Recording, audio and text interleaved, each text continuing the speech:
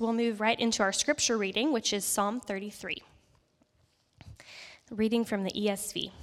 Shout for joy in the Lord, O you righteous. Praise befits the upright. Give thanks to the Lord with the lyre. Make melody to him with the harp of 10 strings. Sing to him a new song. Play skillfully on the strings with loud shouts. For the word of the Lord is upright, and all his work is done in faithfulness. He loves righteousness and justice. The earth is full of the steadfast love of the Lord.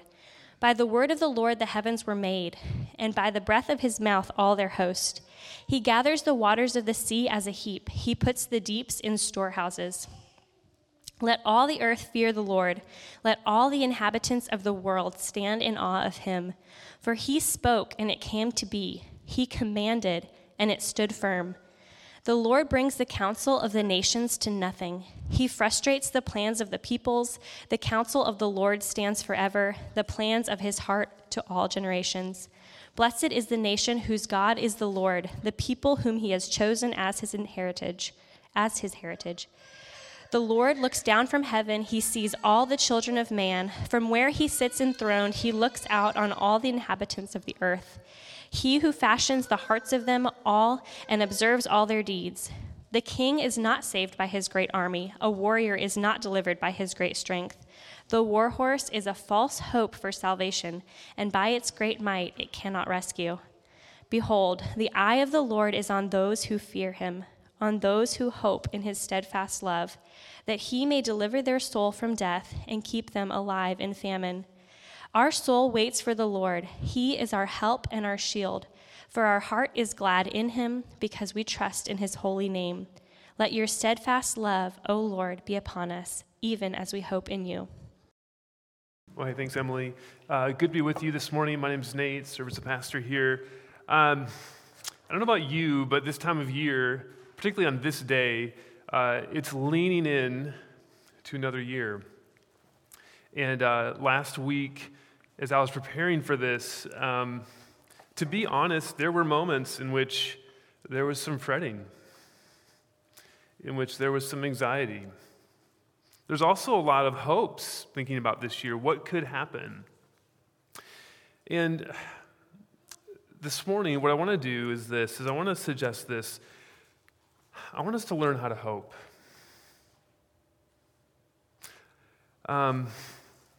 Learning how to hope is not easy.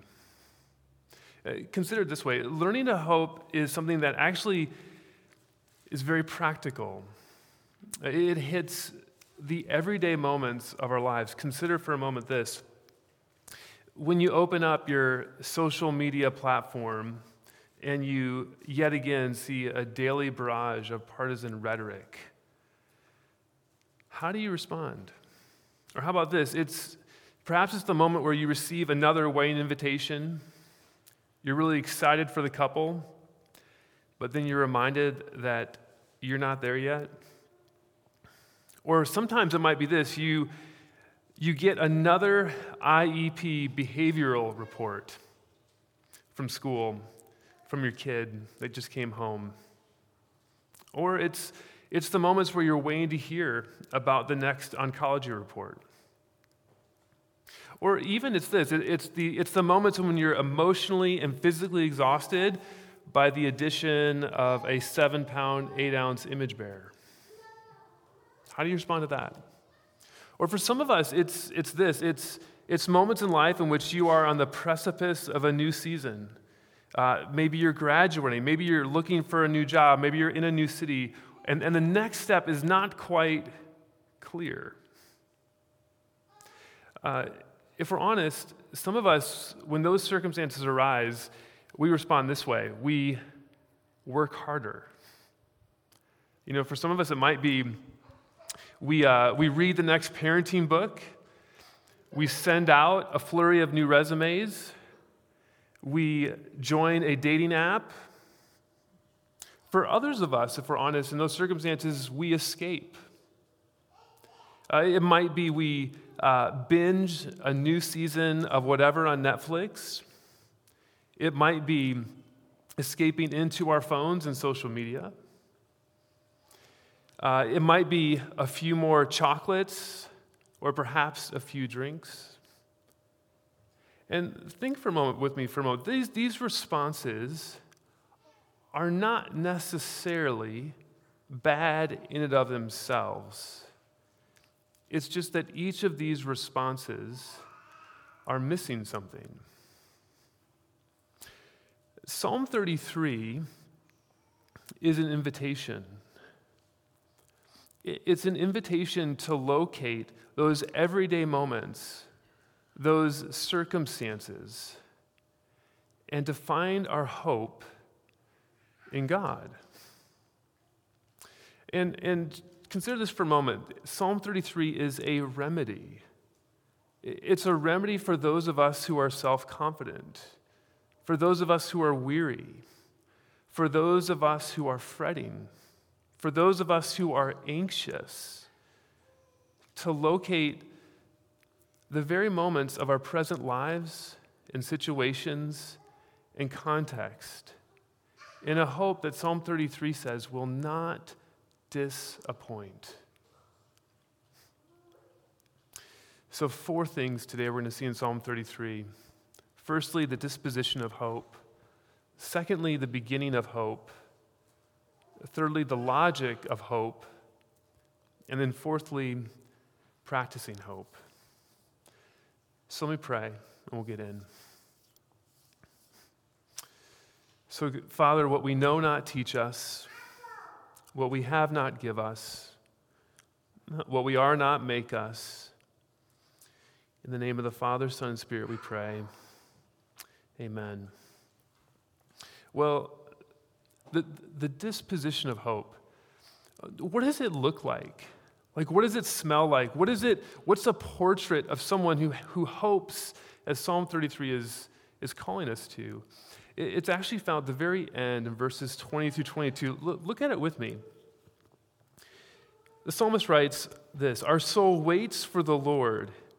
He is our help and our shield, for our heart is glad in him because we trust in his holy name.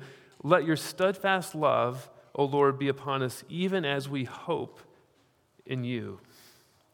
Notice a couple things. Notice how the psalmist is waiting. The outcome has not yet arrived. The circumstances have not yet changed. And yet, the psalmist is waiting. But also notice the disposition of the heart. In verse 21 it says, our heart is glad in him. There's a gladness. Isn't that remarkable? But all of this is because of who's with the psalmist. All of this is because of the character of this God. This God is described as a protector. This God is prescribed as a helper. This God is described as one who has steadfast love. Think for a moment with me. Consider the moments, the circumstances of your lives right now, when you're caught up in anxiety and dysfunction, or whatever might be happening in your day, whatever's uncertain. Psalm 33 is calling us to orient our life and our circumstances to have not our hope in the circumstances, but rather in the hope in this God. Eugene Peterson is so helpful here. He writes about this language of hope, and this is what he says. It's this willingness to let God do it his way and in his time. It is the opposite of making plans that we demand that God put into effect, telling him both how and when to do it. It means going about our assigned tasks confident that God will provide the meaning and the conclusions. This is so helpful. Psalm 33, the end of it, this disposition of hope, I'll just frame it this way. It's a joyful, expectant trust in God. So the question is, if that's the disposition of hope, if that's how we are to hope, how do we get there? And that's the rest. So let's move on to the beginning of hope, because it starts in verse 1. Look with me what it says. Shout for joy in the Lord, O you righteous. Praise befits the upright. Notice how the beginning of hope begins with a command to worship. Isn't that interesting? I read this not too long ago, that approximately 50% of patients who are prescribed medication do not realize their full benefits because they do not take them as prescribed. 50%. Can I suggest that one of our first problems in missing out on this joyful, expectant trust in God is because we fail to begin where Psalm 33 begins, with worship. The psalmist begins, shout for joy to the Lord, O you righteous. And here's where we have a problem. And I want to pause here, because oftentimes we protest and we say this: if I were to shout for joy to the Lord, I would be a hypocrite because I don't feel like it. Think about that. In those circumstances, right, in the midst of your chaotic life, if you're to shout for joy to the Lord, you would pause and say, wait, I'm just being a phony. But the Psalm suggests this: it doesn't matter how you feel. The command is still there. Again, Peterson writes, this is so helpful. He says this: we think that if we don't feel something, there can be no authenticity in doing it. But the wisdom of God says something different, that we can act ourselves into a new way of feeling much quicker than we can feel ourselves into a new way of acting. Oh my word, is that not what we need in this generation? Did you catch that? That we can act ourselves into a new way of feeling much quicker than we can feel ourselves into a new way of acting. Worship is an act that develops feelings for God, not a feeling from God that is expressed in an act of worship. When we obey the command to praise God and worship, our deep, essential need to be in relationship with God is nurtured. When it says praise befits the righteous, it's just saying this: you and I, we were created for it. We were created for worship. Like a fish out of water, so we are out of sorts apart from a life of worship. What does that mean? Let me just get real concrete for a moment here. As we sort of lean into 2023, let me ask you this: how central for you in your life is just the act of corporate worship on Sunday mornings?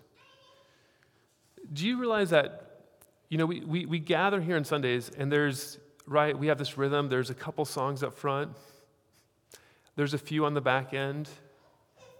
Did you know that that's not merely for nothing? It's not merely just to have an opening and then to finally get to the message and then finally have something to end with. But no, that's an actual way of enacting our hope. It's actually a means of orienting your life and my life where actually we can have it found, where it won't disappoint. And I'll say this, for some of you, if this is your first Sunday here, maybe it's been a while since you've been in church, can I challenge you this year to regular Sunday worship? For others of you, 2022, maybe it was sporadic. Maybe you were in maybe 20 times. Can I challenge you to up your game? And this isn't legalism, okay? This is rather the prescription that Psalm 33 is calling you to move from fretting and anxiety to a life learning to hope. For others of you, what does your week look like between Sunday and Sunday? What does it mean for you actually on a daily basis to grow? Perhaps it's beginning by opening your day with a time of daily reading or prayer. Perhaps it's grabbing some roommates and having, in the middle of the week, a time of getting together and opening a psalm and just talking about the week. Maybe it's doing it as a family or as a couple. Again, none of this is legalistic, but rather it's saying, here's the medicine that God's prescribing. That this disposition of hope, it begins with worship. It begins with, check this, getting our eyes off of ourselves and in one measure off of our circumstances and getting our eyes fixed on this God who we are called to hope in. That's the beginning, but there's also the logic of hope. Verses 6 to 19 reveal a God that is more powerful and more loving than you and I would ever imagine. Verses 4 to 9 show this connection between God's work in this world and what is carried out by his word. Look at verses 4, 6, and 9 with me for a moment. In verse 4, it says this, "For the word of the Lord is upright, and all his work is done in faithfulness." In verse 6, it says, "By the word of the Lord the heavens were made, and by the breath of his mouth all their host." And then verse 9 says, "For he spoke, and it came to be. He commanded, and it stood firm." You know, there's plenty of creation accounts out there, but none of them are like this. Other creation accounts are birthed out of a great battle, a great fight between two opposing forces. But Psalm 33 is echoing back to Genesis 1. And it's there where the world is not made out of a great battle, but it is a God who simply speaks and says, "Let there be." And there was. There's no conflict. It simply happens. And the psalmist wants us to understand the power of God that comes from his word. It's not this arduous task. It simply happens. One example of this in verse 6, it says, it references all their host. It's referring to the stars. Consider for a moment, do you know that our closest star to our galaxy, and I'll probably murder this name, it's Proxima Centauri. It's 4.2 light years away. The Voyager 1 spacecraft right now, if it were to go there at its speed, it would take 73,000 years to arrive. And yet the scriptures say God spoke, and it was. And it's why the next verse says, "Let all the earth fear the Lord, stand in awe of him." The logic of hoping in this God in the midst of your circumstances is simply this, that he's powerful. But it goes on to describe his power in verses 10 and 11. Look at those for a moment. The Lord, it says, "The Lord brings the counsel of the nations to nothing. He frustrates the plans of the peoples. The counsel of the Lord stands forever, the plans of his heart to all generations." Notice how in this passage there are two types of counsel. One is the counsel of the nations, and the other is God's. And notice what it says the Lord does to the nation's plans. It says he brings them to nothing and frustrates. While in contrast, his plans stand forever, the plans of his heart for all generations. And here's what that means. Either the Lord makes the nation's plans not come to fruition, or if they do, it only serves his purposes. One of the most poignant examples of this in Scripture is the life of Joseph. Some of you know this story. Joseph is sold into slavery by his brothers who are jealous. He's falsely accused in his new home of sexual assault, and then he's put in prison. And then while in prison, he helps an individual by interpreting a dream. And he tells the individual, hey, when you get out, will you tell this, will you tell Pharaoh that I'm here and that I shouldn't be here? And he's forgotten for another 2 years. And then he's brought before Pharaoh because he has a dream. And he accurately deciphers it with God's help. For 7 years, there's going to be a bountiful harvest. And then for 7 years, there's going to be a famine. And Pharaoh now puts Joseph in charge. And later on in the story, the brothers who sold him into slavery have to come to him for food.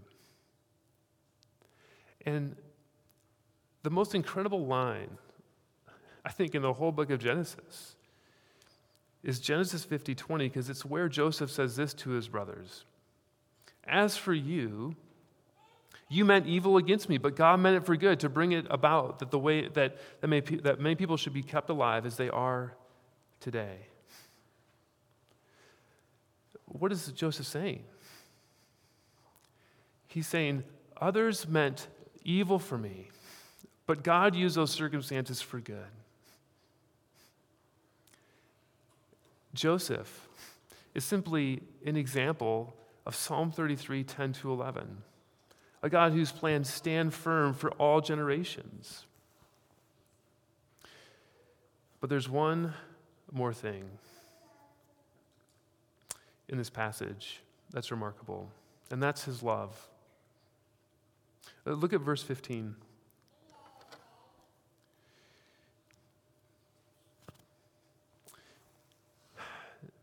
It says this, behold, the eye of the Lord is on those who fear him, on those who hope in his steadfast love.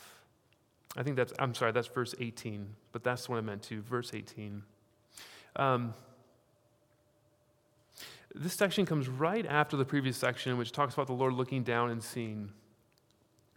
And verse 18 is speaking to someone who pays particular attention to something. And so think for a moment, the last time you were with some friends or your kids went to a pool, and there it is, everybody's playing, right? Everybody's there. But if you're a parent, where do your eyes go? They go to your kids. That's where they go. That's who you have a particular eye out to. And Keller puts it this way. He says, if you love someone, you are quick-eyed with them. You watch intently for the merest facial expression or gesture or tone of voice that hints at a need so that you can meet it. Wonderfully, God loves us like that. His all-seeing eyes alert to both what threatens us and what nurtures us. Do you see the span? The logic of hope in Psalm 33 reveals a God that's more powerful and more loving than we could imagine. Lastly, how do we practice it? How do we practice this hope? I'll give you two things. The first is we've got to reject false hopes. In verses 16 and 17, notice what the psalmist says. The king is not saved by his great army. A warrior is not delivered by his great strength. The war horse is a false hope for salvation, and by its great might it cannot rescue. Now, I doubt very much any of us here have a war horse or an army. If you do, come talk to me afterwards. I'd like to hang out with you a little bit more. But suffice to say, the psalmist is simply sharing a metaphor, a picture of what it means to have confidence in your own strength. having confidence in your own ability to accomplish one's end. And the psalmist just simply says, you cannot deliver. It is a false hope. Let me put it this way. For many of us, if we're honest, our war horse or our army is simply our self-sufficiency. It's our own intellect. Maybe it's our beauty, or our status, or it's our wealth, our accomplishments, or our social connections. This is what we think has gotten us where we are, and we think that's what's going to deliver us in the next situation. But this is a false hope. And the reason we fret and are anxious is because we have an inflated view of ourselves and a deflated view of God. And Psalm 33 is grounding us to turn from false hopes that cannot deliver and listen, dare to be a creature and be dependent. Listen, it doesn't mean that there aren't things you must do in situations. You should study for your exams, okay? You should make preparations for a move you're moving, and so on. But there are a lot of things that you are not under control of. And it means you abdicate. You rely. You depend. But secondly, the other false hope is viewing God as a means to an end.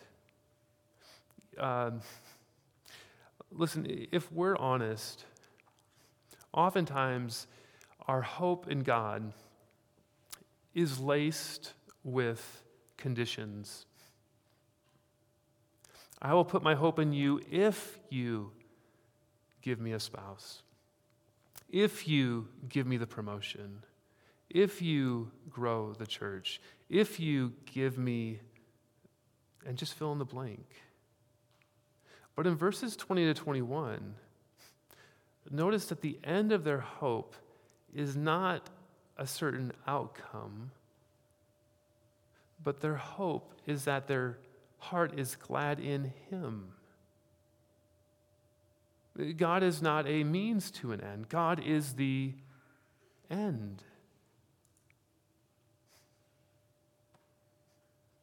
It means in those circumstances, learning not to say if,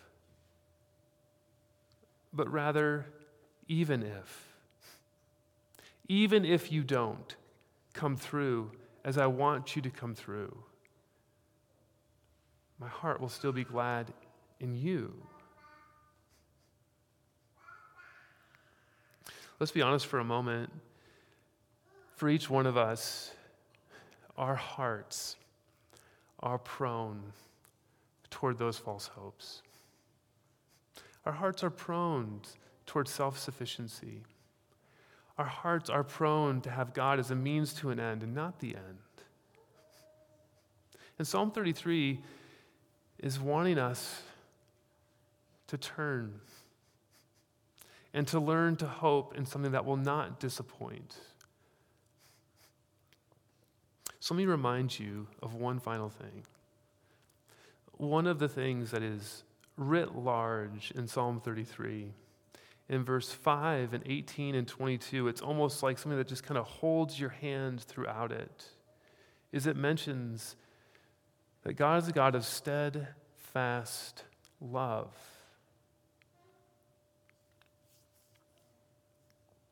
Paul Miller talks about this word steadfast love, and he says it combines love and commitment.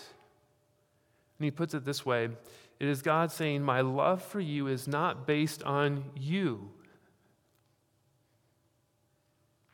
It is rather a setting of the will to love, regardless of how you respond to me and even how I feel.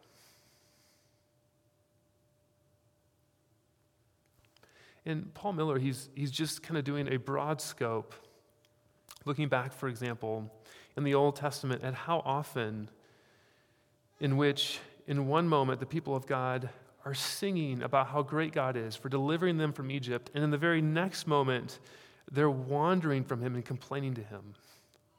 Yet his love is still there. It doesn't leave them. Peterson puts it this way: God is steadfastly with them in mercy and judgment, insistently gracious. And that steadfast love is a melodic line in the Scriptures that reaches its apex in the person and work of Jesus. The steadfast love, right, where Jesus goes to the cross for our judgment so we might receive mercy. This is his love, his commitment. He gives himself. And that means, and this is oftentimes where we have the disconnect, that you cannot divorce that love from your present circumstances. It is not as if God says, okay, I did that for you, now you figure out the rest. But Psalm 33 is inviting us to find hope right now in the present moment in a God who is a steadfast love in your present circumstances.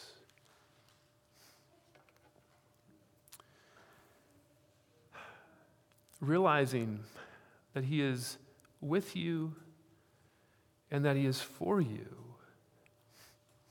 If he's gone that far, is it not suffice to say he's with you and he's for you? You know, a couple years ago, Alicia Keys in one of her lyrics said this: if you could love somebody like me, you must be messed up too. And she was saying something that so many of us feel. If you really knew me, you wouldn't love me. And if you do know me and you do love me, you must be messed up. But wonderfully in the gospel, God is perfect and he is good and he is gracious. And Psalm 33 repeats that kind of love over and over and over again. So, brothers and sisters, are you self-confident? Are you weary? Are you fretting? Are you anxious? Psalm 33 is a remedy. It's inviting us to come home, to locate our lives and our situations in the only hope that will not disappoint. Let's pray.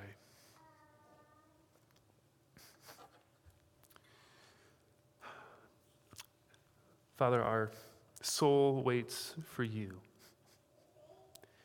You are our help and our shield. May our hearts be glad in you. May we trust in your name, your character. And as we do, not because we're righteous, but because you're righteous and good, would you let your steadfast love be upon us, even as we hope in you. Amen.